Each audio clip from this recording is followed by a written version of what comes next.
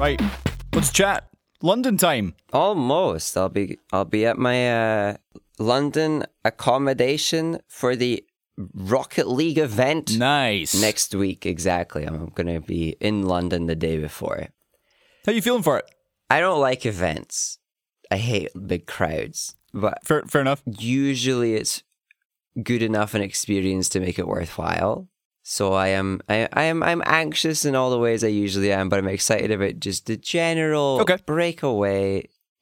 I've actually never been to London, so I can stop telling people that after this. It's going to be great. Nice. Exactly. It won't be this really anymore. I'll be like, yeah, I've been to London. We've all been in London. Isn't it great? And everyone will be like, yeah, isn't it great? And I'll be like, wow, there was buildings. There was things to see. There was shops. Like, so many things that aren't in the cities that I've been to that are not called London. Well, exactly. You're not going to see Queen's insanely expensive house anywhere else, so...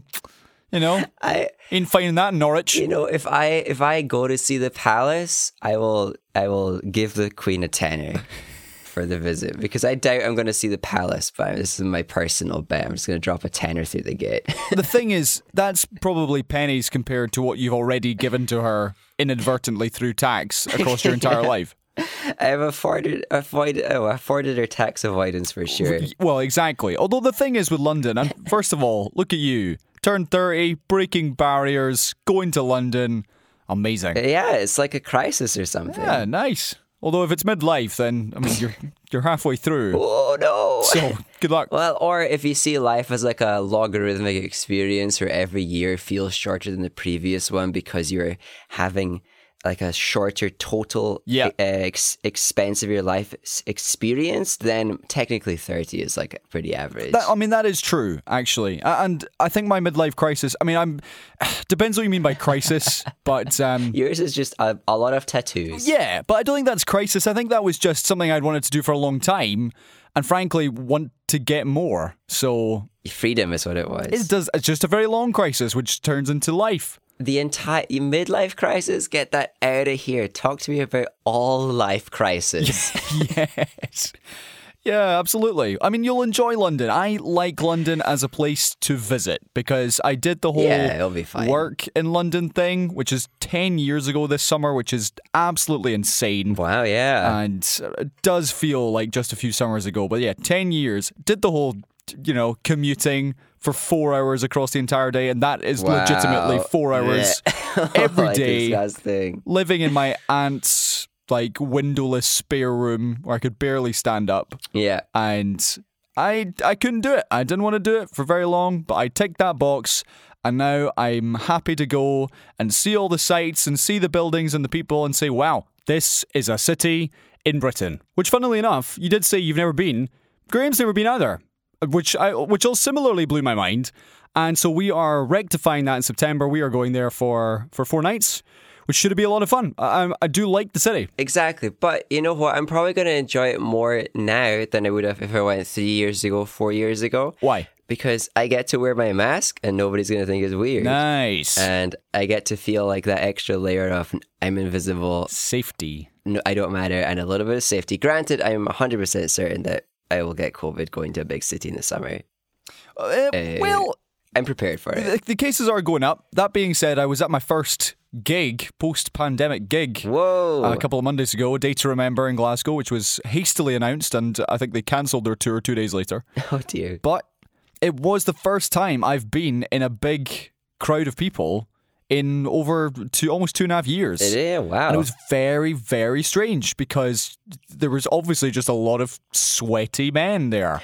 And I tell you, I really enjoyed the gig. Yeah. And I haven't missed shirtless, gross men just deciding, you know what? I don't care that it's 9:30 on a Monday night. The top's coming off.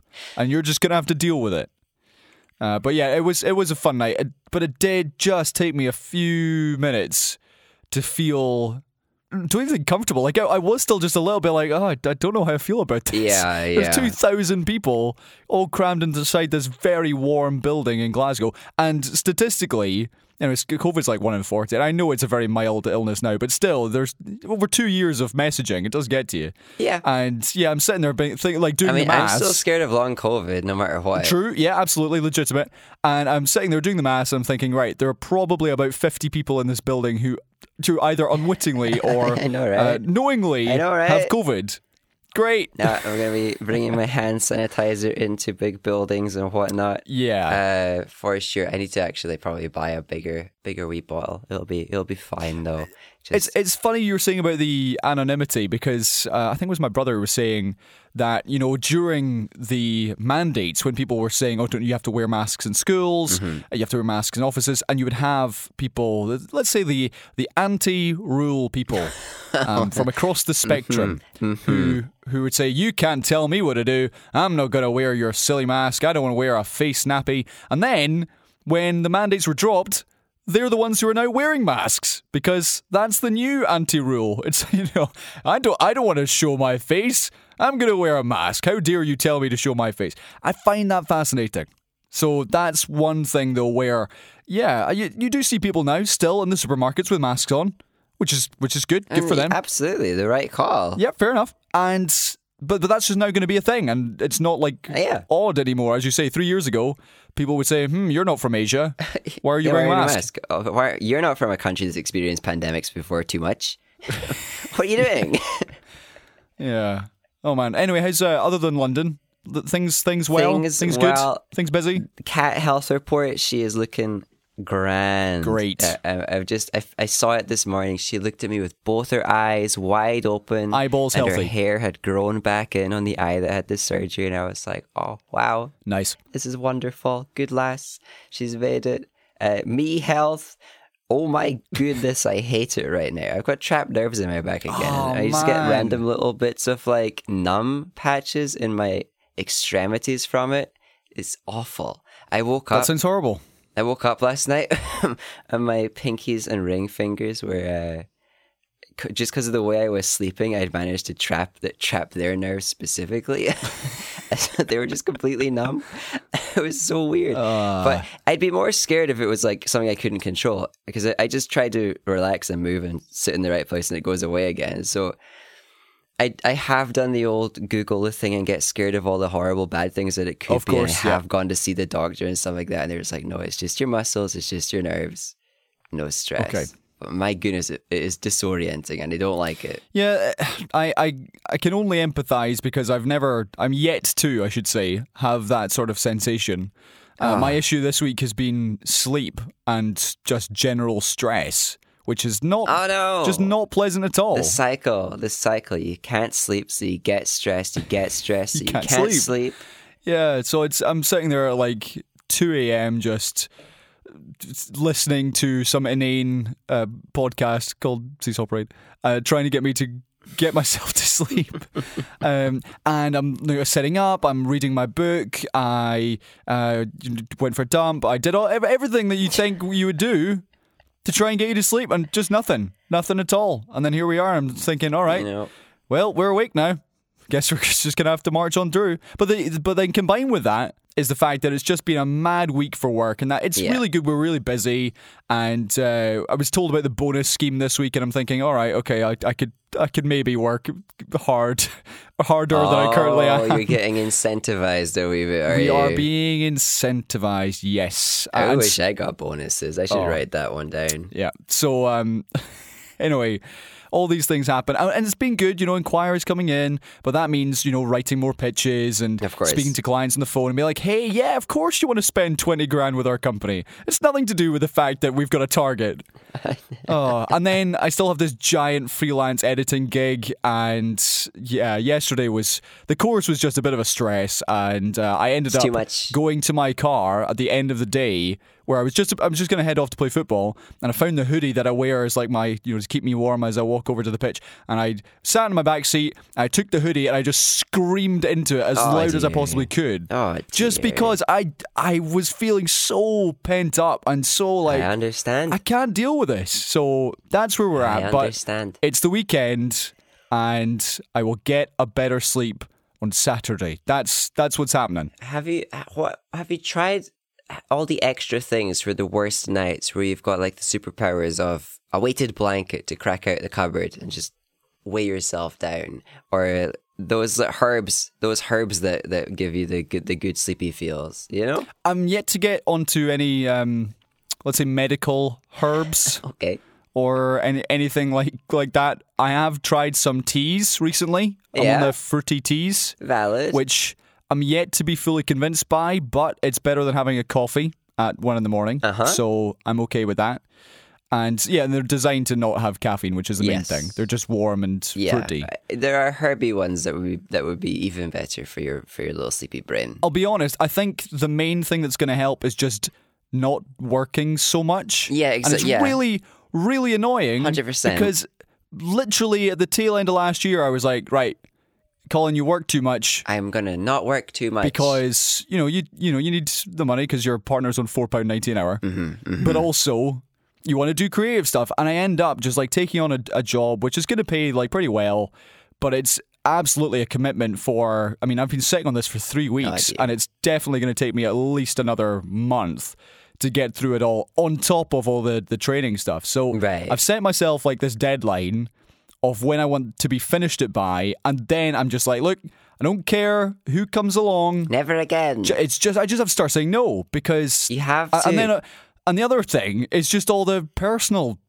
shenanigans that go on, which just don't help things at all, and then you end up like telling the umpteenth person the same, or reliving the same story, the same family dynamics you've told like 12 people in the last month already, and it's just wearing, man. It's just just need a weekend off. I need a week off, a month off. That'd be great. I'm sure you'll get there. But I reckon while things are bad, I recommend all those little extra bits, crack them out of the store cupboard, including even in the summer. I've got a weighted blanket, and I don't get too sweaty in the summer, as long as it's not like duvet, then blanket, then blanket, then blanket. It's fine.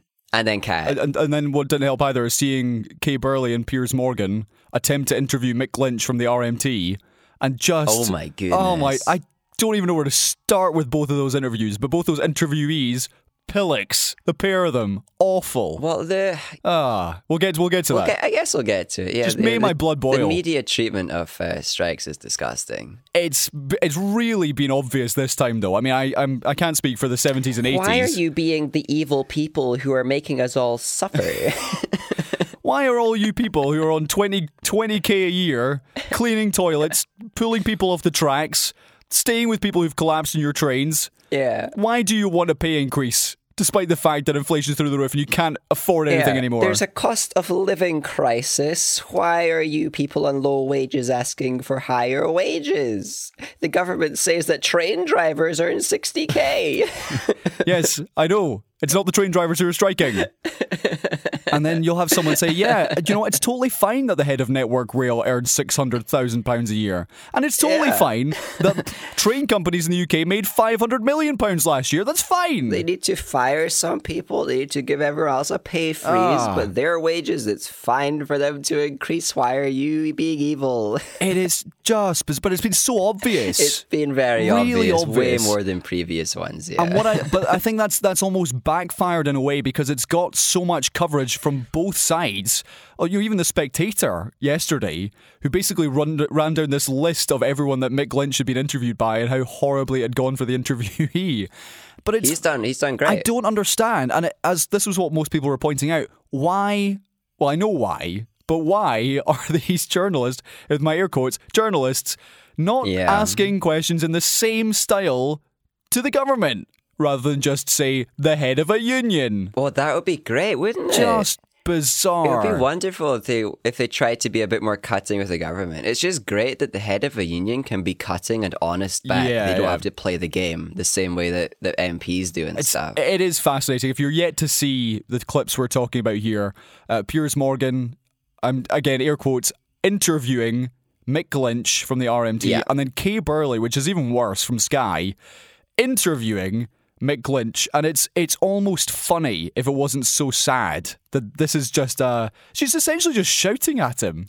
You know, they're terrible. It is terrible, and so all these things, lack of sleep, too much work, stress, Mick Lynch, it's all combining. You know what? Get your media training team to make some training around those interviews. Mick training. Well, how to be Mick, but also look at these idiot interviewers and how bad they are. You know? It's definitely the Kay Burley one I've already grabbed because it is a really good example of hostile interviewing and how the audience actually turns on the journalist rather than because she then posted it, or her team posted it as Mick Lynch is all flustered as he fails to answer my cutting question, and everybody, it's like, what planet are you living on? So there is that. We say this on our courses. We say, look, the audience is making their mind up. Whose side are they on? The journalist or yours? And if the journalist is the one who's losing the rag, you're the one who's losing the audience. It's not the interviewee themselves. They're fine. They're actually winning. Yeah, it's been really interesting, and I think it has been a big mask off moment for a lot of the media, and also for the Labour Party, who are not being very much pro-strike and pro-worker party they should be. We've not even said the name of the show yet. People might think they're listening to Joe Rogan. Hey, welcome to the Labour Party. I am Lotto. I am a Sir Keir Starmer impersonator, and welcome to Sausage Prada. We're both. Episode 288. This show is going down the tubes, man. Okay, this is Seesaw Parade. I'm Colin, and he is James. Indeed. And here we are, railing against rich national conglomerates making far too much money and keeping it all for themselves. But if you are rich, consider paying more tax, okay? Yeah. If you are listening and you're rich, you could pay more tax, well, right? Absolutely. Yeah, you could. We definitely could. Anyway, this is the show which is your new favourite Scottish podcast, Words in a Different Order today. And we've been running for a long time. You know, we started years ago and actually went longer than anyone else. Everyone else decided, you know what, this show is just too good. We can't do our own podcast anymore. Exactly. And that's why we're the best. We receive letters every day conceding the podcast. We got emails today from the British Podcast Association saying, hey, want to stay on our mailing list? You've been awfully quiet recently. So, you know, not everyone gets those emails. We've not heard from you in a while. We're like, well, we're too big for you, all right? Yeah, gosh. Okay, well, anyway, thank you very much for listening. Really do appreciate it. Wherever you are in the world, according to our SoundCloud analytics, probably in the States, which is cool. Yeah. So, yeah, thanks very much. And we're basically going to talk about British stuff today.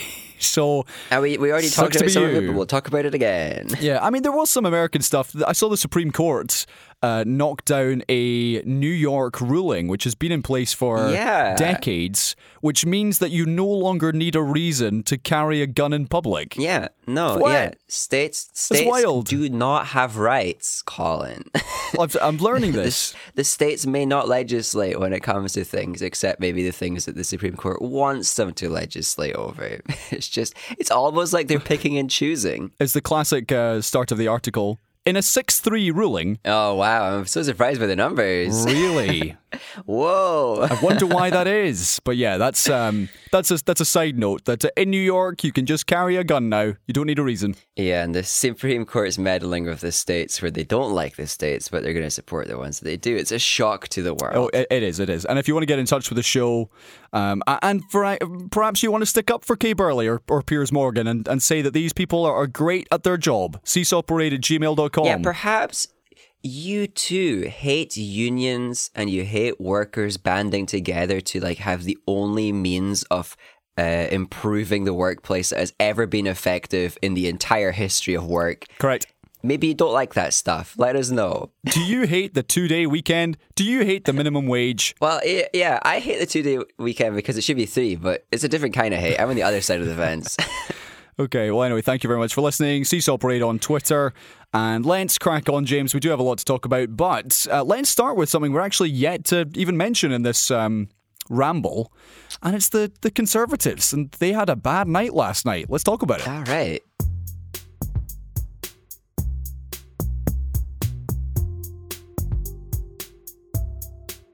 All right. This is the news that the Conservatives lost both by-elections yesterday, south of the border in England. And we've seen now the resignation of the co-chair of the party, Oliver Dowden, after the party lost to Labour and then the Lib Dems. So they lost to Lib Dems in Tiverton and Honiton and Devon. Oh, I'm reading that completely wrong. Let's try that again. The Lib Dems overturned a huge Tory majority in Tiverton and Honiton in Devon. Wow, okay. Which is their third by-election victory this year, or rather in the last 12 months, I should say, over the Tories. And then Labour retook the seat of Wakefield, which it lost at the last general election. So in a letter, the co-chair, Oliver Dowden, he wrote this to Mr Johnson. He published it on social media. Okay. He said that Tory supporters were distressed and disappointed. We cannot carry on with business as usual. Right. Somebody must take responsibility. Yes. And I have concluded that it would not be right for me to remain in office. So he is out of there. It doesn't sound like he's taking responsibility. It sounds like he is. He's just leaving. Getting out of there. Yeah, so he's away. Boris Johnson at the moment is in Rwanda, and dear listener, we will revisit Rwanda. Did he get deported? No, he didn't. A US national Definitely just did got not. the random Rwanda deport. Yes, funnily enough, actually, there's a Commonwealth Heads of Government meeting in Rwanda just now. Sheer coincidence. Timing, wow. And so Mr Johnson is expected to stay there rather than cut that visit short. But in a statement, he said, "We've got to recognise there's more we've got to do, and we certainly will. We will keep going, addressing the concerns of people until we get through this patch." And he also has written a letter back to Mr Dowden, who said he understood his disappointment. Just a patch. So James, this is big because after Boris survived the vote of confidence, this was the next or the first real test. It was. Both Conservative MPs in these seats had to stand down. I'm pretty sure one of them was Imran Khan, who was convicted of sexually assaulting a teenage boy. Yes. I failed to remember the other one. Was it Cocaine Man? They lost both seats. It could have been Cocaine Man for all I know. There's been a ton of Tories doing naughty things. Well, doing illegal things. And yeah, those seats... It's just a phase. Then went to a by-election and they've lost them both. So, where does this leave us, James? Well, give us a little bit of confidence that maybe the Tory voter base is actually going to not vote for them so much in the future. Well, hold on. Because you say the Tory voter base. There's clearly a swathe of swathe is the wrong word, a proportion of Tory supporters who aren't really Tories. They're just kind of like going with the wind. They voted for what the media told them. So, correct, right? We know that there are the people who like a certain kind of Labour Party, and they'll vote for the Tories if it's not the right one. We know that there's people who want to be Lib Dems, but they'll vote Conservatives if it means dodging the Labour Party. And there's a whole bunch of people who aren't really Tory voters, and it looks like they've been given the strength to vote for the party that they usually say they want to vote for. And it does give us hope that maybe we'll hold on to this long enough to reach some other election, even if it takes a lot of time, several years. And even then, when it is a much more serious event where the Tories can actually lose significant power, those same flexible voters, shall we say, will still flex the other way. But I still don't believe it. I think that when it comes to something like a national election, when the actual power is on the line, those flexible voters are a little bit less flexible. Okay. They're more likely to vote Tories still, and Tories still are polling pretty good within their own base. Right. So we still might not see Boris have anything to say about maybe wanting to leave? No, well, yeah, as we've talked about before, he ain't going anywhere unless he's voted out. Yeah. And the next chance he has to do that will be a year for a leadership contest, or 2 years for an election. So just to give you some more details here, the second MP was Neil Parish, who was a tractor porn boy. Oh, porn boy! Oh, I thought it was Cocaine Man, but it was porn boy all along. No, those are two different supervillains. So Neil Parish, he quit after he was caught watching porn in the House of Commons. His lead... Twice! Twice. Anyway, his lead, the majority he had in Tiverton and Honiton was 24,000. And in the by-election on Thursday night, they lost by 6,000. So that's a 30,000 switch. So big numbers. The other parties can capitalize on this. Work together, organize. Yep. Take down the Tories. So there's a couple other points here as well. We talked about this recently. It did seem like Labour and the Lib Dems basically did plan this time and said, hey, let's work together. You guys, you've got the best chance of winning in Devon. Need to. We've got the best chance of winning in Wakefield. Yep. Let's go for it. And that seems to be what happened. So that's clever. And I hope they do it. We were calling for, everyone who was sensible was calling for it in the last election and the one before it. More cooperation between the not conservative parties. Yeah. Because it was obvious how it was going to turn out if they didn't. And it obviously turned out exactly like that. So, and hopefully they've learned. They've proven it. This is their test. If they work together and just dodge each other's strong seats, the strong seats become even stronger. Yeah. Wow. It's incredible. I'm surprised that people whose jobs it is to do this stuff aren't doing it like this more often. Okay, well, this also then follows on from last week, where the Prime Minister's ethics advisor, his second ethics advisor, quit after just a day after saying there was a legitimate question about whether Boris broke ministerial rules over Partygate. So this was Lord Geitz. He didn't actually give a specific reason for leaving the role he took just last year, but said it was the right thing to do. If you remember, we did talk about this at the time, his predecessor, Sir Alex Allen, quit in 2020 after Mr. Johnson overruled him in the report about Priti Patel's bullying. Yeah. At the time, the Home Secretary, and still the Home Secretary, the government had said in response it was surprised by Lord Geitz's decision to leave. But James, this is a pretty damning indication of how ethics and morals are currently viewed in 10 Downing Street. Well, we know that they're not viewed very highly because they keep trying to change the rules regarding ethics and morals in the MPs.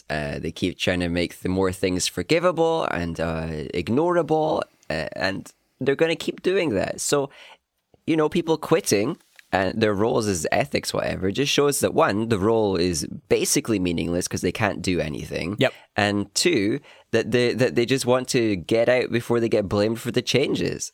There's nothing here except somebody who couldn't do anything to stop Boris and his team changing some rules that he didn't like and then quitting so he doesn't get blamed. Good on him for quitting, but why don't you just do a better job of the ethics as you are paid to do by the tax people? And fun fact, Lord Geitz is from and now lives on the Isle of Lewis. I did not know that. Yeah, how bizarre. Things I learned today. Get him out of there. Send him back to Parliament. Be the ethics boy and do a good job.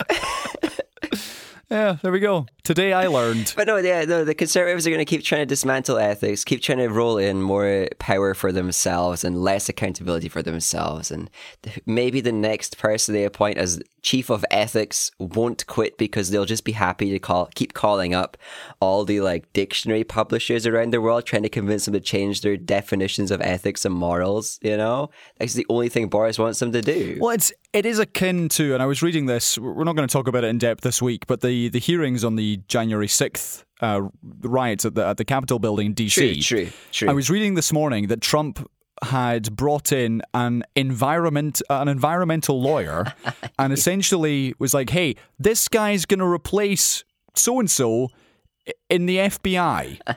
And the FBI said, sorry, this guy is completely unqualified for the job.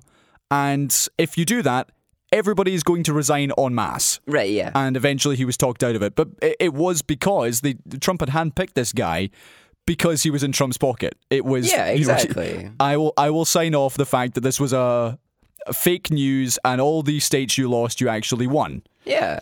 So this to me is similar in that Boris, you've lost 2 ethics advisors in the space of 18 months. He's just got to get one that's in his pocket. You're just going to get someone in who's like, you know what? I don't think you did anything wrong. You said you didn't you didn't know you broke any rules at the time, so fine. That's okay with me. That's how the law works, specifically for you as your ethics leader. Yeah, I get it. As we've been talking about for years now, this casual erosion of justice, of the law, in which people just brazenly is not a word, brazenly lie and pull the wool over, or attempt to pull the wool over the eyes of the public. Yeah. But there's no accountability for when they do it and break the law. And for example here, do things which are completely unethical. Yeah. They're told they're unethical and they say, all right, okay, shrug the shoulders, back to the job. This is why when this happens, you don't just get to go, this is Boris, and you don't just get to go, this is the MPs. This is the entire Conservative structure from top to bottom, from everything down to councils and the people who work for the councillors. Everyone who works for the Conservatives is a part of the problem because, as the FBI did, if you disagree with stuff like this, you can threaten huge amounts of action because you know that everybody else in the organization also disagrees. Yep. So the fact that there isn't huge amounts of action, rebellion, protest from within the Conservative hierarchy, and there are loads of people working with that party, it shows that they are all on board. If they're not on board, start protesting. Use your power as a collective. Okay, let's move on. And we're going to actually stick with the Tory party a little bit longer. Let's talk about Rwanda. Legal action is currently underway after what was meant to be the first flight out from the UK to Rwanda with asylum seekers on board. That was cancelled minutes before takeoff last Tuesday after legal rulings were made. So initially there was meant to be something like 40 people on the flight, but then it became 30. Then it became 20, 10, and then with about an hour to go it was 7. Yeah. And then eventually it was... totally worth all the money we put into it. None, after the European Court of Human Rights essentially put in an injunction which challenged the UK's government's decision to, ship people off to the East African country. So Priti Patel said she was very disappointed, but preparation for the next flight begins now. Of course it does. They are still pressing ahead with this. Yep, and they're gonna use it to get their voters all riled up. The European Court of Human Rights is overstepping onto our sovereign laws, and we should be able to make our own laws regarding the human rights. Yep. Even though it's something that we I guess it was championed by... Wait, was this way back in Churchill days this thing kicked off? It's a long, long time ago, like decades ago. Very long time ago. And the countries who have kind of left it are Russia? Not the best group. If we're wanting to try and say that it's not a good idea to listen to this specific court regarding human rights, not the best club to be in, but it's exactly what they're going to do. I wouldn't be surprised if they realized that this was the path that was potentially going to happen, is they either get to start deporting people, sending them off to Rwanda, or they get challenged by yet more European courts and European overseers, and they get to rile up their base again. Okay.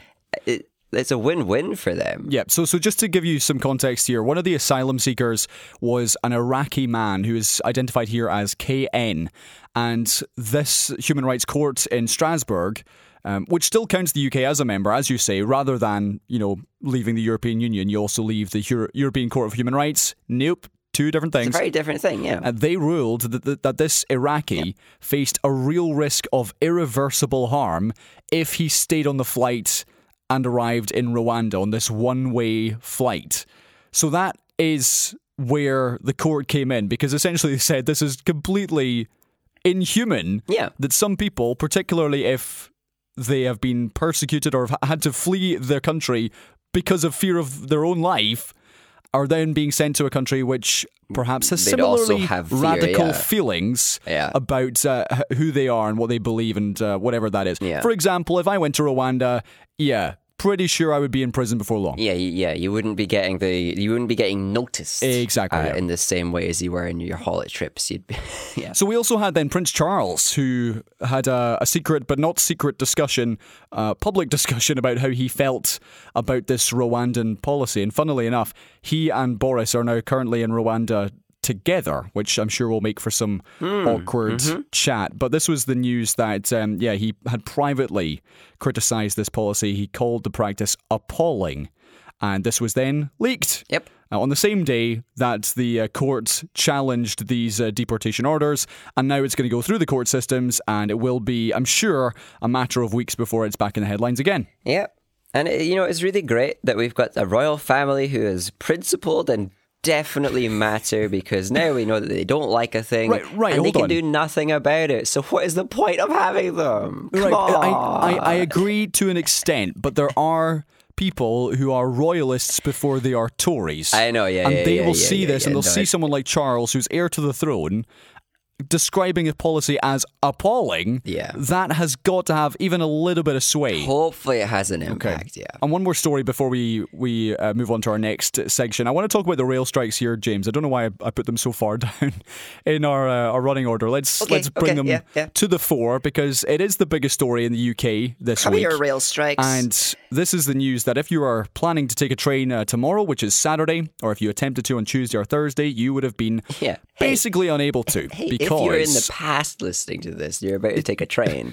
Good luck.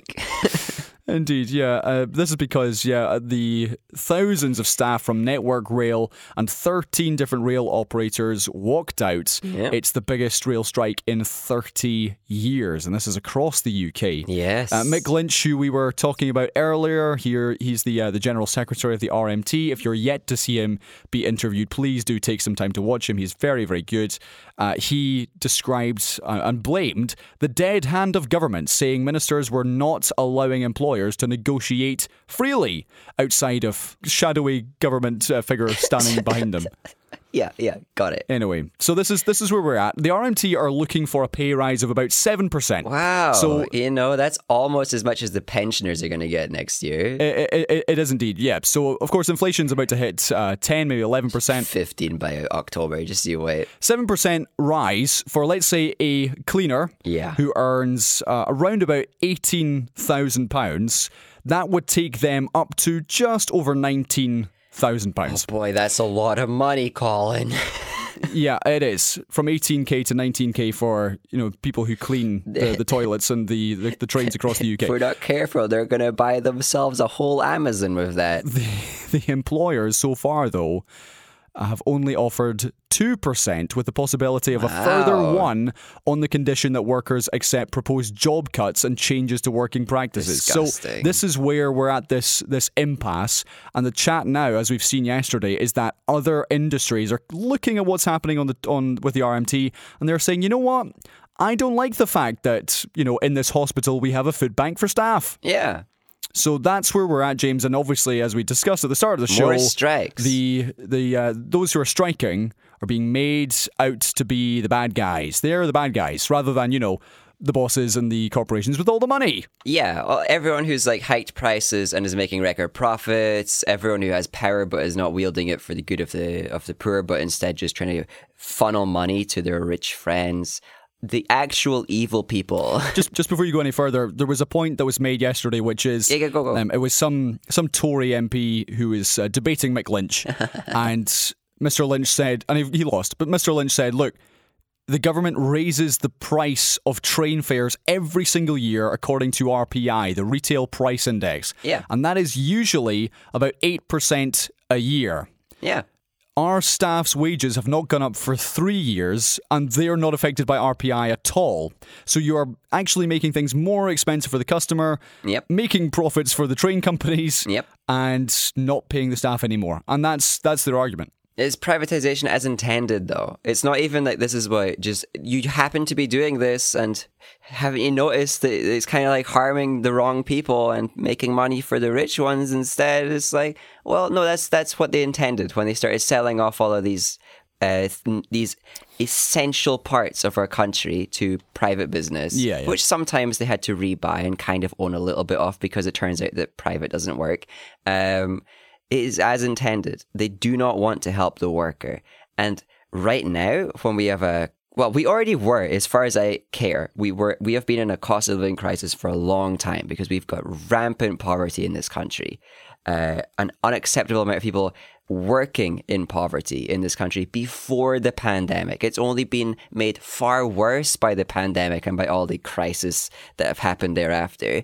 So clearly anybody who's standing up to represent workers, people who are actually working in this country and who haven't got enough money because the living wage is too low, the minimum wage is too low, everything's too low, they're the good ones.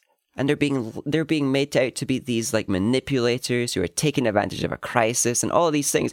And it's all projection because the people who are accusing them of taking advantage of a crisis are representing businesses and representing a government who took advantage of a crisis in 100 different ways. It's ridiculous.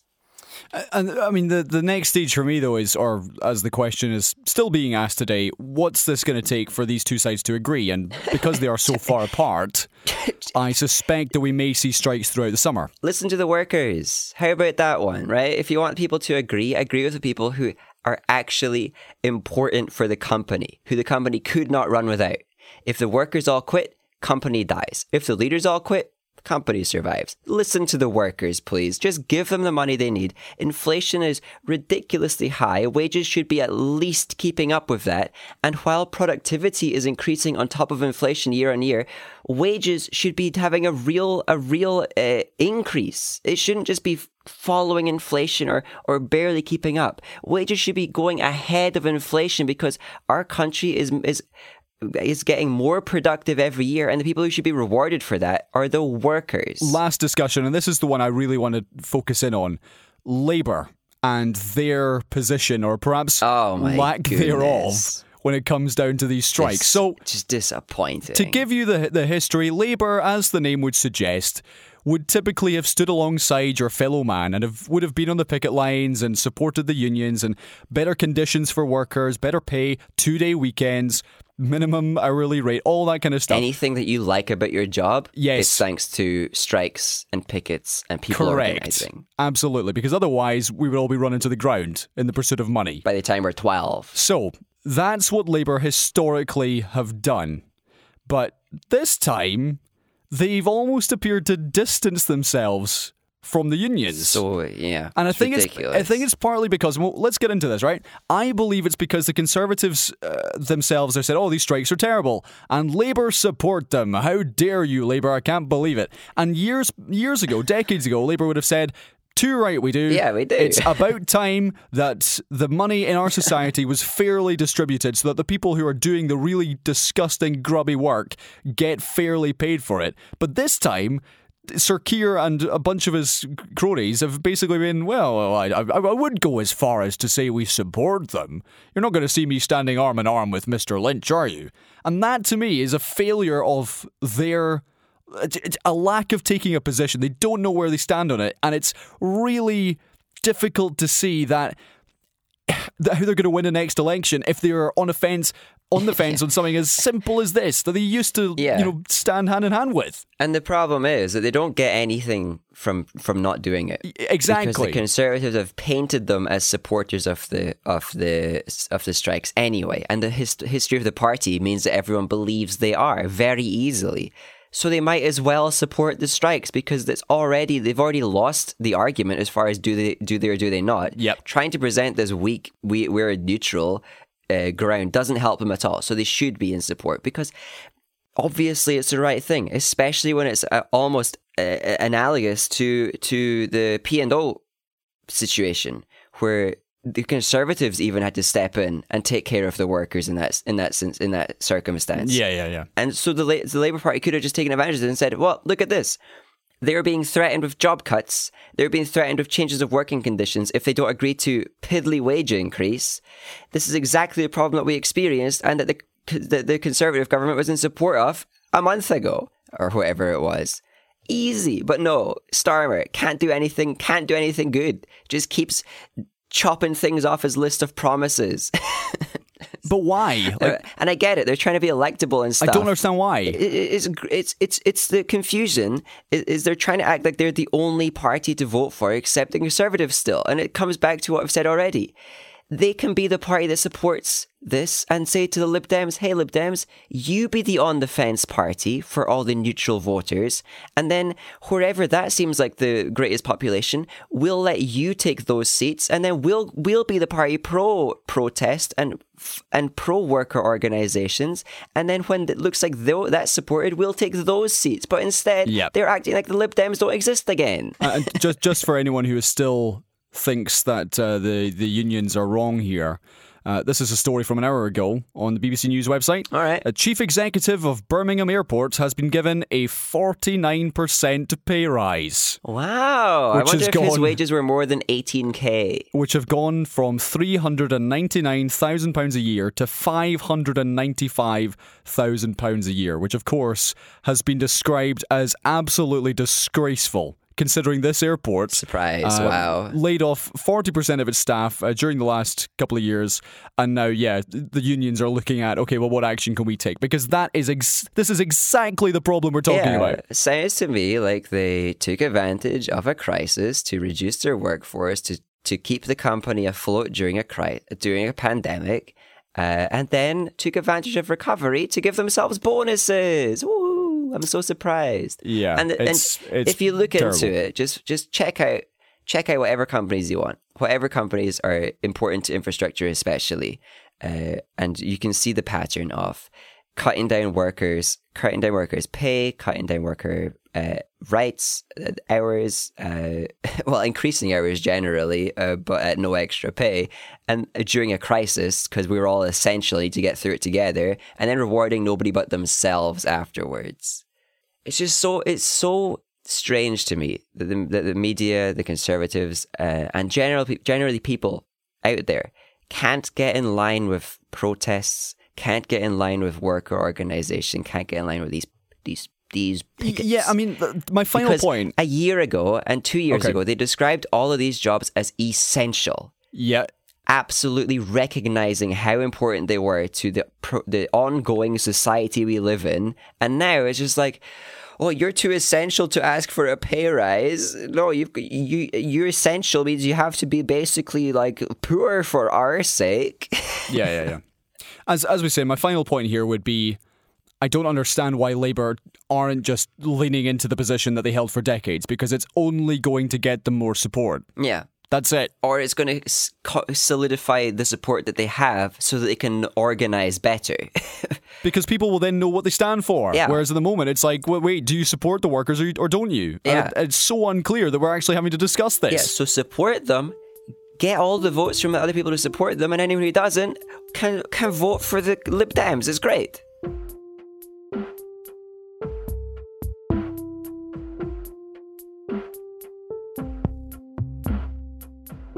Okay, James, some more stories to talk about. Let's stick one more time with politics and talk about the SNP. Okay. Because, of course, they've had another rough few days. And this was after Patrick Grady, the MP, SNP MP in Westminster, was found essentially guilty of making an unwanted sexual advance towards a 19-year-old staff member. Yeah.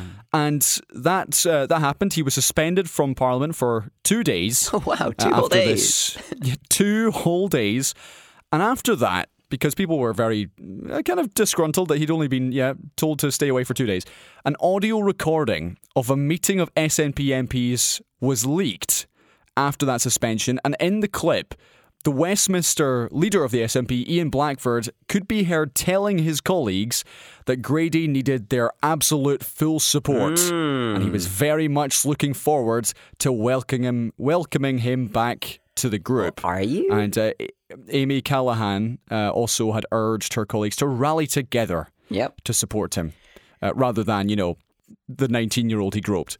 So this then led to First Minister's questions yesterday, and Nicola Sturgeon said that it was utterly unacceptable that her colleagues had shown more concern for the MP rather than the victim. Yeah, she's right. So that's where we're at. Patrick Grady is still in a job. I suspect he will be until the next election. Yeah. But that's the latest, and it's just another grimy tale of politics and sexual inappropriateness. Not a single party is free from this. I mean, haven't heard anything from the Greens yet, I guess, but they haven't got a lot of people in Parliament. But true, it is, as we've said in previous episodes, with the power of being an MP and with this whole cliquey kind of boys club feel that the place has had for a long time, even during increasing female representation, it is happening, and it is happening in every single party, and they all need to have better responses to it. And this from Blackford is disgusting. It's worthy of a very public and very loud apology, which she has now apologized for. They all have, because it's just all the parties do this, and the SNP are as much of a cult as the rest of the parties. Behind closed doors, they are all just like supporting each other. They only care about themselves, and anything that damages their reputation and their party has to be dealt with. And this is another thing: is this has to be dealt with for the sake of the party and for the sake of Grady, and that was it for them until we all heard it. If it didn't get leaked, we'd have never known. They would have never felt bad about saying it. They would have never, of course, apologized for saying it. Yeah. And this is why the leaks matter, and this is why the leaks are great. We need to be leaking things from all parties all the time. I think Nicola's response was, again, pretty great in this instance. She covered all the bases, but she wouldn't have been responding in this way if it wasn't for a big failure, right? Yeah, for sure. And that's the thing. She must be legitimately furious that this is now a story that she's had to criticise her own colleagues for. But at the same time, Grady gets a 2-day suspension, stuff like that. She would have been happy just to say, right, he did his 2 days and the party's moving on now if it wasn't for a big mistake. Yep. But she shouldn't have been able to say that. The party shouldn't be able to move on from a thing like this because their response to it made the problem worse and all of those things. So the SNP, much like other parties, clearly failing as far as internal systems go for protecting their own and for protecting just people in general. And I hope that they can figure out a way to be better. Yeah. Okay, let's move on. Let's talk about Afghanistan. There was a massive earthquake there on Wednesday where so far more than 1,000 people have died. This is due to the fact that it happened in a rural, mountainous part of the country, and heavy rain, threadbare resources, landslips, and the terrain have all made things worse. Of course, that's hampering rescue workers and people who may still be buried in the rubble. Now, these homes were often built with mud, were often built with very, let's say, unstable resources or material, and that's what's contributed at least to so many deaths. We've had people in this report here who have said they lost 19 family members, all of whom living in the same house, or in or houses next to each other. And now the Taliban have been appealing, I should say, to the United Nations for help, for aid. And there are, and it should be given. Yeah, there's help on the way, but this is, a pretty horrendous story. And it's one of those things. It doesn't matter where a disaster like this happens. We should be right there straight away with all the resources to respond and help. But moreover, we should have been there improving this place for decades. We should have been we should be in every single, all of us rich countries, we should be in every single other country helping them improve their infrastructure, their building, their town, city planning, all of these things. Because there are countries out there that have a lot more earthquakes, that have fewer deaths per earthquake, and they've got a lot of experience building infrastructure that can withstand it. And yet we've got all of these poorer countries that all we've done is exploit, go to war with, destroy, and cripple, so that when a disaster happens, they get even further crippled. We should have been helping them decades ago, so this kind of thing wouldn't be so impactful. But part of the, we can help them now as well. Okay, well, part of the pushback to that is that when the Taliban took over last year, obviously they took over the entire running of government, and this group simply don't have the same expertise, knowledge, contacts, relationships with countries and all around the world. And that's why this response has been lacking. Yeah, there's a lack of response due to the current situation, but the current situation is due to a history of a lack of responsiveness from us in terms of helping them rather than taking advantage of them. It's the same thing as you see in Central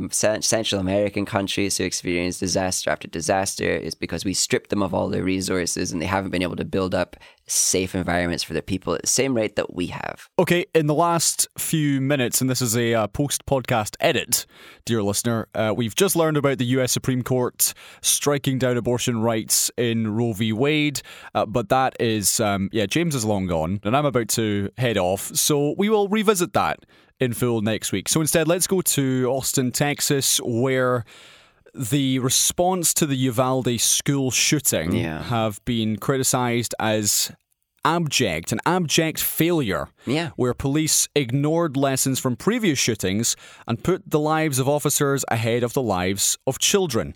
This is according to the director of DPS, Steve McCraw. He told a state Senate committee that there were more than enough officers to isolate, distract, and neutralise the subject. Of course, police officers with rifles waited for more than an hour before they stormed the classroom and killed the gunman, which, after he had shot and killed 19 children and 2 teachers. So this is a pretty, as damning a response as you're going to get. And it could get worse as more information is revealed, because we're learning more over time about the truths of a situation or some plausible potential things about the situation. For example, we know that they were actually much closer to the room than they were trying to let us know. They were in hallways with guns, with shields, much earlier than they kind of implied. So even closer to the crisis, dodging it. Yeah, absolutely. It sounds like 8 minutes after the shooter entered the building, police were there and they had the tools essentially to storm it. They had their first shield within 19 minutes. Yeah. And they just sat there for the next 45. Yeah, and there's also this kind of strange... Now, this is a bit more of a conspiracy theory. I don't know, maybe you'll delete this part from the podcast. Okay. But there's been this idea floating about that very soon after this happened, the police started reporting that the shooter was carrying a 9mm handgun or something like that and was killing people with it. When, apparently they weren't, and they just had a rifle. And the guessing here is that the police were trying to cover up the fact that maybe they killed some of the innocents in their response, which is believable. Plenty of times in the past, these situations have resulted in crossfire, casualty, a little bit of collateral, and it has led to death for individuals. And there's a guess here that this has happened and the police are hiding it. So I wouldn't be surprised if over the next few weeks that we found out that has happened. Well, my response to that would be, as with most people who talk about conspiracy theories, is let's work through the logic here. And part of the logic would require every single police officer to be an absolute scumbag with no morals, with no ethics, with nothing. Generally, just an evil person. They'd have to know, for starters. It wouldn't be that many. And for seconds, some of the ones that weren't that did themselves get arrested during the crisis. We found out that a police officer was had their gun removed and they were put in cuffs for trying to go into the school to save their wife, I think. Mm-hmm. There is a lot of conspiracy theory, and I find some of it to be believable. And I'm saying it wouldn't surprise me if it came to light that there was this element of it as well, because we have seen that the incompetence was incredibly high. Well, I did also hear from a relative who believes that the shooting was actually ordered by Joe Biden. Yeah, and that Joe Biden contacted the boy. Yeah, and that's why, so that they could pass this new gun ruling. Those theories less believable. Yeah. And the families of the victims are being harassed by people who believe in that kind of conspiracy, where they think that this was just a false flag to try and get new gun laws in place and stuff like that. that is just destructive and vile and evil. I'm far more likely to believe in conspiracy theories surrounding incompetence and surrounding cover-ups than I am believing conspiracy theories that require a whole bunch of people to work together to do something really evil in a very competent and very efficient way. Okay, incompetent police, fair enough. Okay, let's move on. Just on that note, actually, the US Senate, we did talk about this briefly at the start. US Senate has passed a gun control bill. Yeah. This is the most significant legislation in almost 30 years, which would impose tougher checks on younger buyers and encourages states to remove guns from people considered a threat. And this was rare because 15 Republicans joined Democrats in the Senate to approve the bill. It still does need the endorsement of the lower house before being signed into law, but that is expected to happen. Indeed. Of course, it falls far short of demands of activists, but it's something. It's actually, honestly, more than I expected, especially considering some Republicans put their names on it. And it is very telling seeing the general media response from hard right sources, their response to those Republicans who put their name on it. There's a lot of name calling, some very harsh ones. Some people calling them traitors and treasonous, such and such. So it was a risk for them to do this. They have caused a little bit of a rift in the party, which, good on them. They're doing something that wasn't just going to get them free votes from their base. Yeah, so we had the Senate leader Mitch McConnell and also Lindsey Graham, who both voted for it. And it is similar names to the people who have kind of been a little bit less in support of the likes of Trump over the last couple of years. So maybe if this rift gets wide enough that it looks irreparable, they might just go all in on their I don't support Trump. Actually, he was bad all along and we should put him in jail, which, is always a potential thing. There's 1,000 reasons to make him not run. And this could help some of the Republicans feel like maybe it's the right idea to do. Okay, one more story before we talk about lighter matters. And this is the news that the world governing body of swimming, FINA, have voted lighter to stop... matters. Let's talk about controversy in athletics. Indeed. Lighter matters to come after this. So this is, FINA, who have voted to stop transgender athletes from competing in women's races if they've gone through puberty. So this is also aligned with FINA, who are going to establish an open category at competitions for swimmer whose gender identity is different than their birth sex. So this new policy was passed with 71% of the vote from 152 members, and it's made up of a 34-page policy document, meaning that male to female transgender athletes can only compete if they have stopped if they didn't experience male puberty before the age of 12. Yeah. And this means that, for example, the most high-profile transgender college swimmer, Leah Thomas... Winner of one event. We'll get to that. Who would now be blocked from participating in the female category at any female swimming. Well, any female swimming meet that immediately follows these rules, which isn't all of them. Right. So American colleges and stuff, which she'd still be able to compete. Now, fair enough. What I think is that we have to trust the experts. This is what we called for. We specifically, I remember on the podcast was talking regarding swimming and regarding sport in general. We've got to trust on the governing bodies of those sports to come up with fair rules regarding what is and isn't an advantage.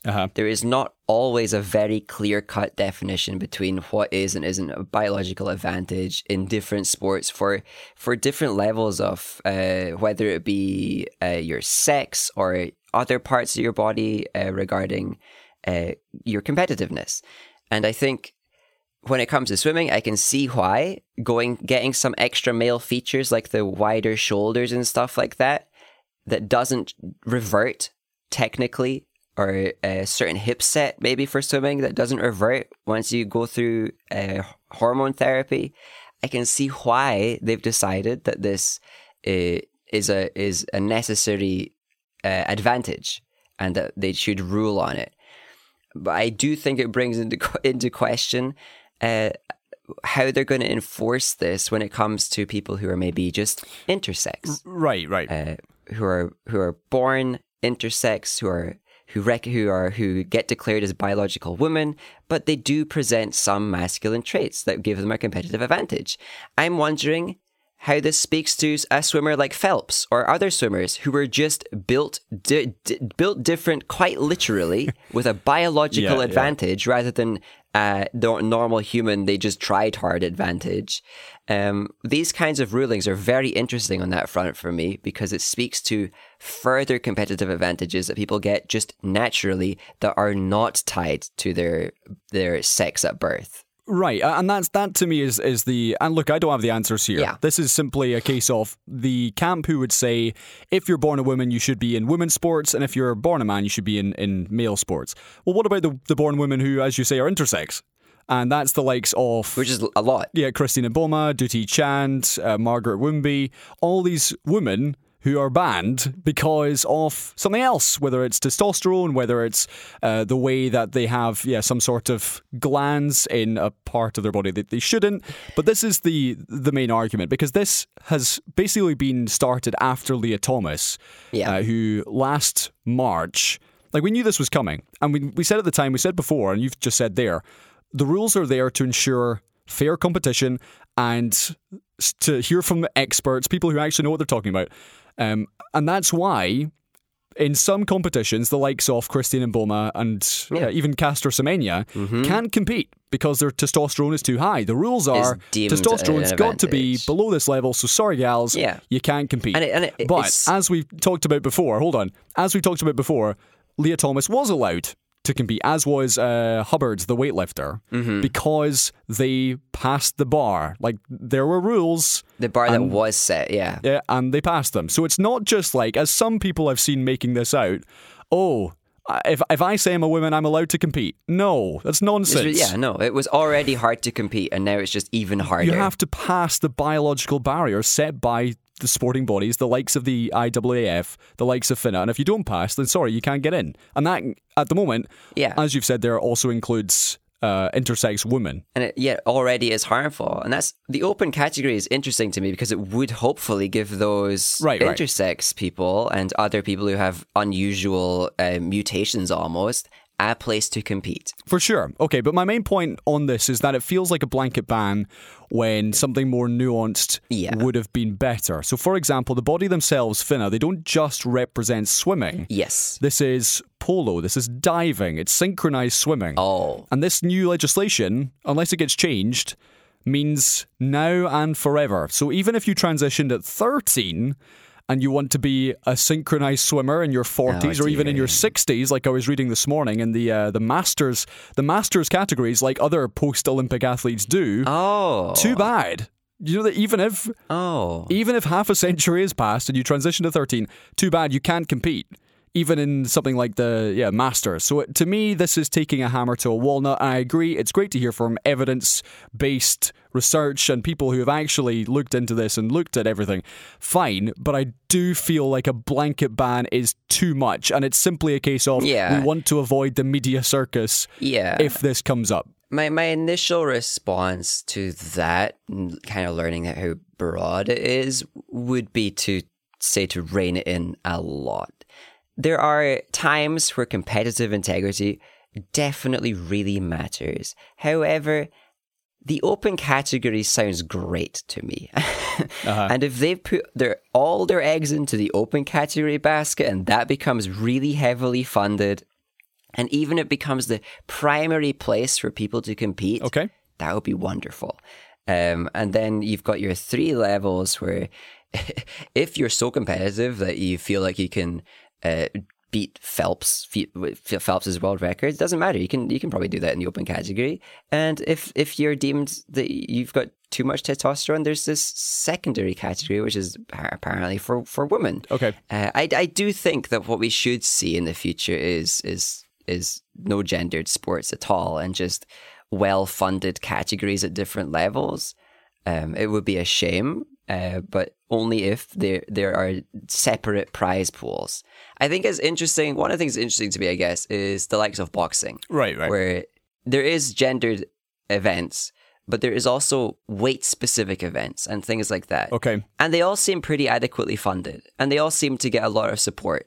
And I think we could see that occur in more sports where you've got more categorization that is But something like boxing or MMA is, there's no argument there for making that genderless, because a 200-pound man against a 200-pound woman, I'm not saying is going to do some serious damage. I don't think that. I think there's some cases where you can have gender neutral sports. I think there's some cases where you can have other categories be the deciding factors, and I think a mix of those is going to be the path forward. I think there are too many sports right now that the only divider is biology, where there's no real reason to do that, and the divider needs to be something more accurate, like muscle density and stuff like that. But before we move on, the last thing I would say is just to remember Leah Thomas in all this, because, look, I know how horrendous that must be to just have everybody talking about you and acting as if you're a threat. To feel responsible for this. And you're going to clean house in women's sport, which the data, as you've talked about, will show you is inaccurate. She won the 500-yard freestyle at the NCAA last March. It was the only race she won. 27 records. I think she competed in several races. She got last in a race, if I remember correctly. Yeah, she did. Yeah. 27 records were set at that event, and she didn't break any of them. In fact, the time that Thomas won the 500-yard race would make her the 15th fastest, nearly 10 seconds behind Katie Ledecky, who is actually cleaning house. Ledecky, she was, I think, 15 seconds ahead of the competition in the last race that I saw her name in. Yeah, she was lapping people. So I'm wondering, has she got a biological advantage? And I don't think that means she shouldn't be able to compete, but it's a clear indication that when you get these superstars in events with the likes of Usain Bolt, the likes of Phelps, the likes of Ledecky, the likes of other people who just clearly are biologically different, how is that called competitively fair when something like someone who is transgender, who transitioned at a young age, is unfair? It doesn't make sense to me that some of these people are getting put down and not allowed to compete, intersex people and trans people especially, and then other people are just glorified for being biologically different when it's just exactly the same. They didn't earn that, they just lucked into it.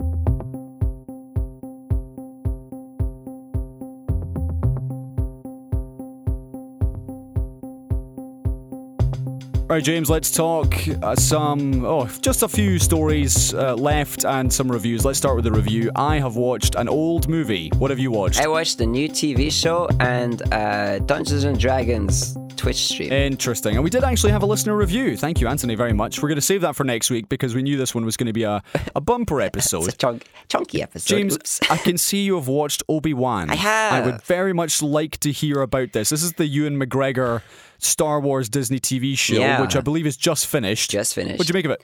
I'll try and do a spoiler-free review. Okay. Overall, 'cause I've not seen it. As a person who likes Star Wars a little bit more than average, I liked the show more than I should have because it had pretty well done fan service. Just the fact that it's Ewan McGregor doing Obi-Wan, which is like one of the roles that he executed perfectly. Yep. And he continued to execute it to that degree. It just felt right, seeing him walking around even. I think the show did a lot of things very well. I think maybe half the things the show did were done to a degree that I really enjoyed. And it was mostly the smaller moments, the character moments, the things that could be done in a small space, or maybe sometimes the highly choreographed fight scenes that could be executed by, let's say, a B unit who is in charge of fighting and maybe in charge of the cameras during those fights. There were other elements that were completely awful. There were CGI that I haven't seen look this bad on a Disney show. Oh. There was some... Rushed, low budget, really poorly done. Comping that I couldn't believe it was so obvious it looked bad. There were some things that looked like a kid had figured out how to green screen their spaceship toy into a scene. The sizes of objects didn't make sense. Well, hold on. Just on the kind of ropey green screen, is that not like a throwback to old Star Wars? Like, I wish it felt like that, but it was. Okay. It looked like they were trying hard. It looked like they were taking it serious. It wasn't like in space they used a cool model and it felt like a model flying in space. It was stuff interacting with people. it was the high intensity scenes. It was the moments that were supposed to feel really, really important, and they just felt, oh, that is ruined by the bad graphics. There was a whole episode that the entire storyline was, it just made no sense. The characters were stupid. They kept making ridiculous decisions. It was the episode that is basically a heist. I talked about it before. It was awful. The directing on the show in general was bad. I think they've trusted a director who's previously worked with them to do single episodes of an entire series, and it wasn't a good call. But the acting was charming. Some of the writing was really well done. They tied for a show that happens between the prequel series and the original trilogy. They tied elements of those stories together very well. I think they did their very best to use actors who have aged a wee bit in flashbacks, but they did do flashbacks to what should have been much younger characters, and they just had the same actors in like makeup. Oh. When Disney's pretty good at de-aging characters, it just costs money. So I'm confused. I think they just didn't give this show a lot of money or time, because a lot of the things that went very wrong could have been solved with time. A lot of the problems with the script for me were just like, that would have been resolved if they had a second draft of the script. That makes no sense. There was a lot of elements where the timeline didn't make sense, or a character decision didn't make sense. And it was just the expedient solution for how to get a thing from A to B. So there was a lot of contrived elements that it felt like if he just wrote the script twice, like just a redraft, it would have not happened. So I'm feeling like the show was rushed and not very well done. But because I'm a big fan of Ewan McGregor and Star Wars in general, and they didn't butcher anything too horribly regarding the story that I like, I still enjoyed it, even if there was a lot of moments where I just had to sit back and go like, oh, there's no way that happened. Oh, no. Okay, right. Let's move on. I will tell you about Top Gun, the original, because I've had that DVD, which I stole from my cousin, Ruth Martin. Yes. Very sorry, about 3 years ago. And it's been sat on my shelf, and I even went on a moving house with me. And I finally got around to watching it because the sequel's in cinemas, and the sequel's meant to be very good. So, watched the original, and it was fine. It's basically it. Mm-hmm. Tom Cruise and Val Kilmer, and the guy from ER who I really liked, but whose name I've forgotten. Yes, they're all fine. It's just a very bog standard American 80s movie about it really boys is. And planes, and that's what it is. There's Meg Ryan, a token female interest. I think it totally fails the Bechdel test. There's maybe 2 speaking female characters in the entire thing. I can see why. It's the military. There's not many women there back in the day. They were usually on other more important roles. Indeed. And it's fine. Will I ever watch it again? No. But have I now seen this iconic movie? Yes. I don't and you understand. Really see what all the fuss was about. You get it. You do. You see the fuss. It's the best movie ever made. Well, I can understand perhaps at the time it was seen as, oh, this is really cool, it's really special. Yeah. I understand that. But watching it through modern eyes, 30 plus years later, it's a film. It's a movie. And I'm expecting very good things from the new one. Impressive that it got made. Yeah, the new one's meant to be great. I will report back next week. Or the week after. Yeah, you was making good monies already. One other show which I'm still watching. Okay. But I'm going to tell you, James, I am watching it reluctantly. Oh dear. The Boys. Oh. And do you know why? Okay. We're on it's season 3. This is the Amazon Prime show. This is the R-rated exploding people, exploding heads superhero movie TV show. It's not a movie, it's a TV show. TV show. 3 seasons. And this 3rd season, James, I don't know about you, it is so bleak. I just can barely get through an episode now because everything's bad. It's so sad and everything's falling to pieces. Okay. There's never any. I thought you were going to tell me you weren't enjoying the show because it's it was bad. No. I was going to be surprised by. I'm not enjoying the show because everything's going wrong.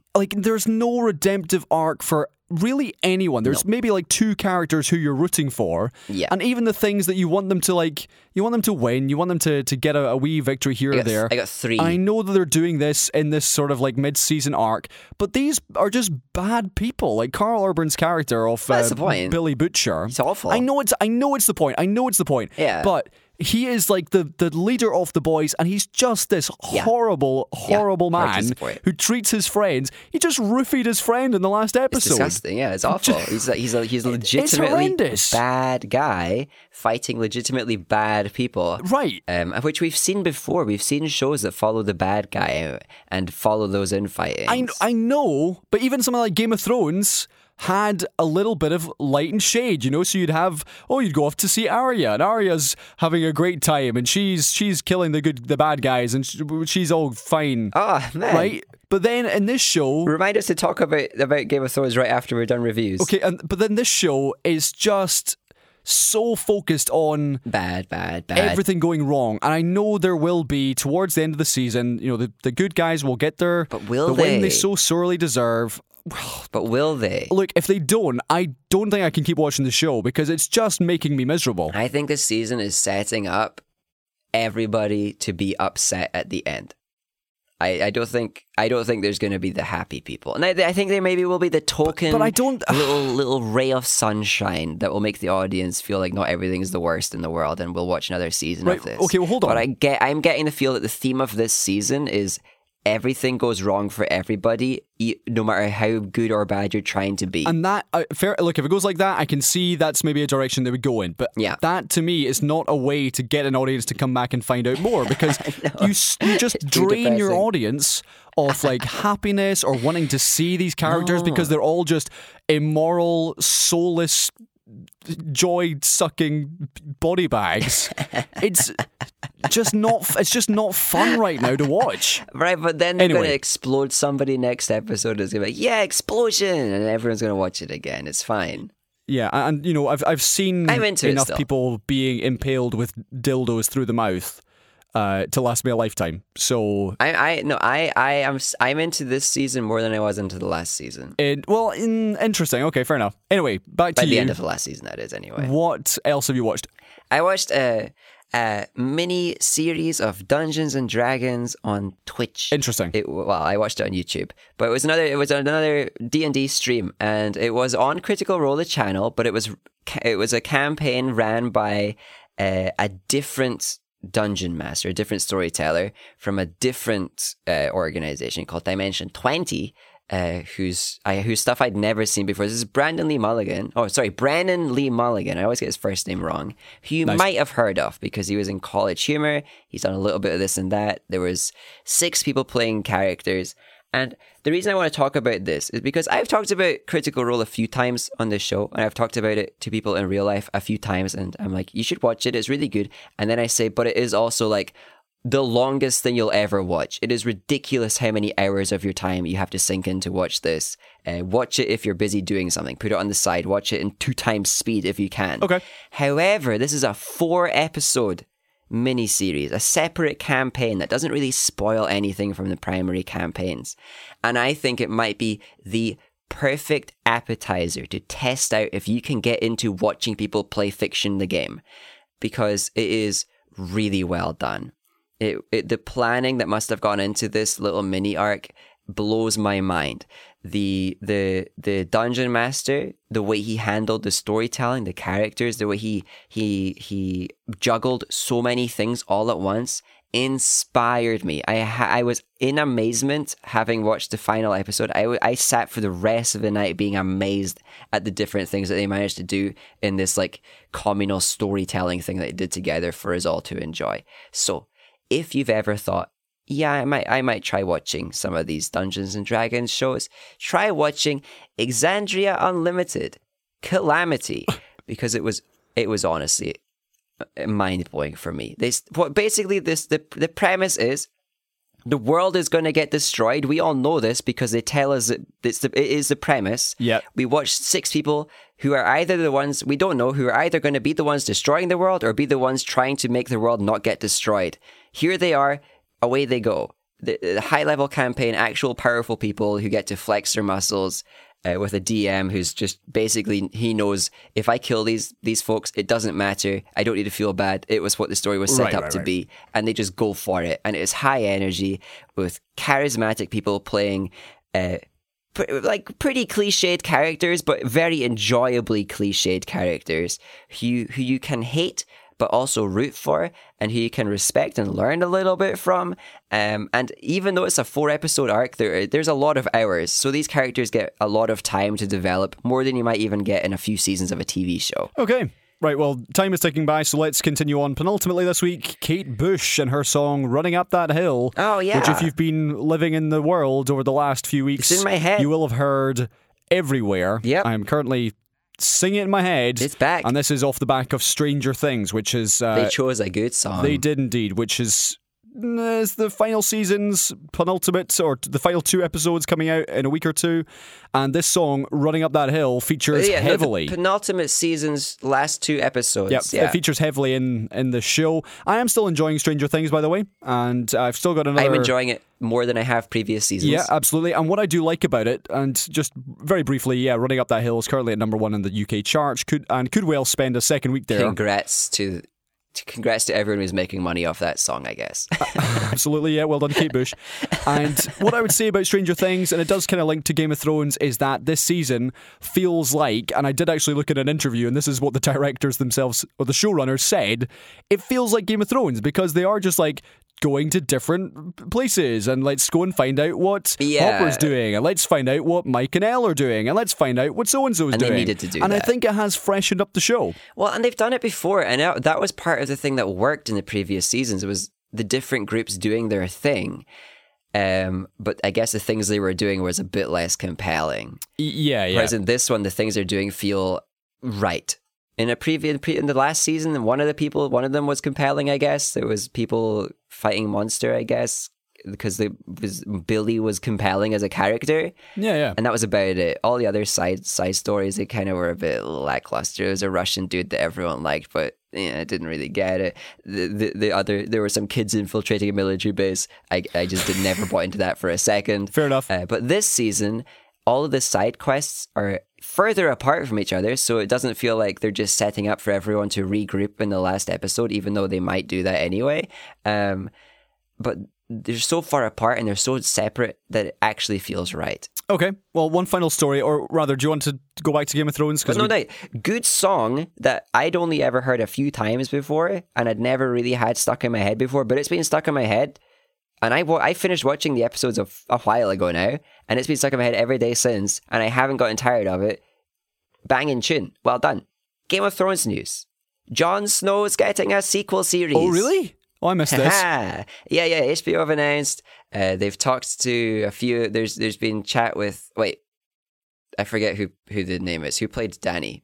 Emilia Clarke. Okay, there's been chat from HBO. There's been an interview of Emilia Clarke. There's been an interview of George R.R. Martin, all talking about this new show called Snow. I think just Snow, maybe just Snow, based around the character Jon Snow. Who it was pitched by Harrington himself to HBO, who agreed to make it. Harrington's involved in the writing. Interesting. George R.R. Martin's involved in the show somehow. I'm assuming just in the lore, in the what would happen, and hopefully more directly than he was in the last few seasons of Game of Thrones. Overseeing.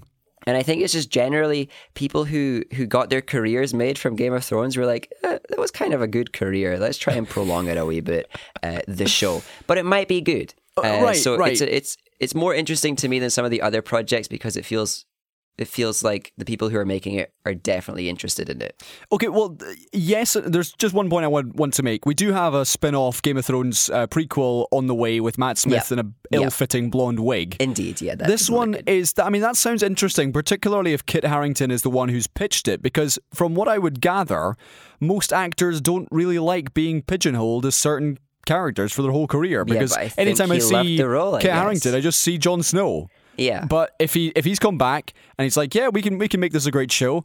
Good luck to him. And especially considering that he blamed the show for like his alcoholism and his mental struggles. Wow. Like, something must have won him over, and hopefully it wasn't just the money. Hopefully he did fall in love with being the character and has found a healthy way to enjoy that. You know. I got hope. Anyway, one final story, because it has time has disappeared here. This is the news that workers at an Apple store in Maryland have voted to unionize. Woohoo! Up the workers, forming the first ever retail union inside the tech giant in the United States. So this shop in Towson passed the measure by basically 2/3 to 1/3. And there we go. It's the third store to launch a union drive, but it's the first one to actually hold a vote. And now they're in a union. Well done. Yeah, now they can't all get fired immediately like you can if you fail the drive. More unions, good. More unions leads to more worker power. More worker power leads to better working conditions. Better working conditions leads to everyone feeling like unions are a waste of time, which leads to fewer unions, which leads to our current situation, which is every worker in the world being as exploited as possible. More unions. Hey, okay, well, on that note, James, it is time to end the show. I'd say every, but there are still some unions. Good on them. This has been Seesaw Parade, and you can get in touch, seesawparade@gmail.com, at Seesaw Parade on Twitter, or just message us directly, as some of you like to do. And thank you very much for listening, especially if you are also in a union. Let us know. I'm not. I used to be. I should be, but I don't think there's unions for independent editor contractors. Yeah, freelancers don't really have any rights, do they? Sucks to be us. It does. Right. Yay. Bye, James. Bye-bye.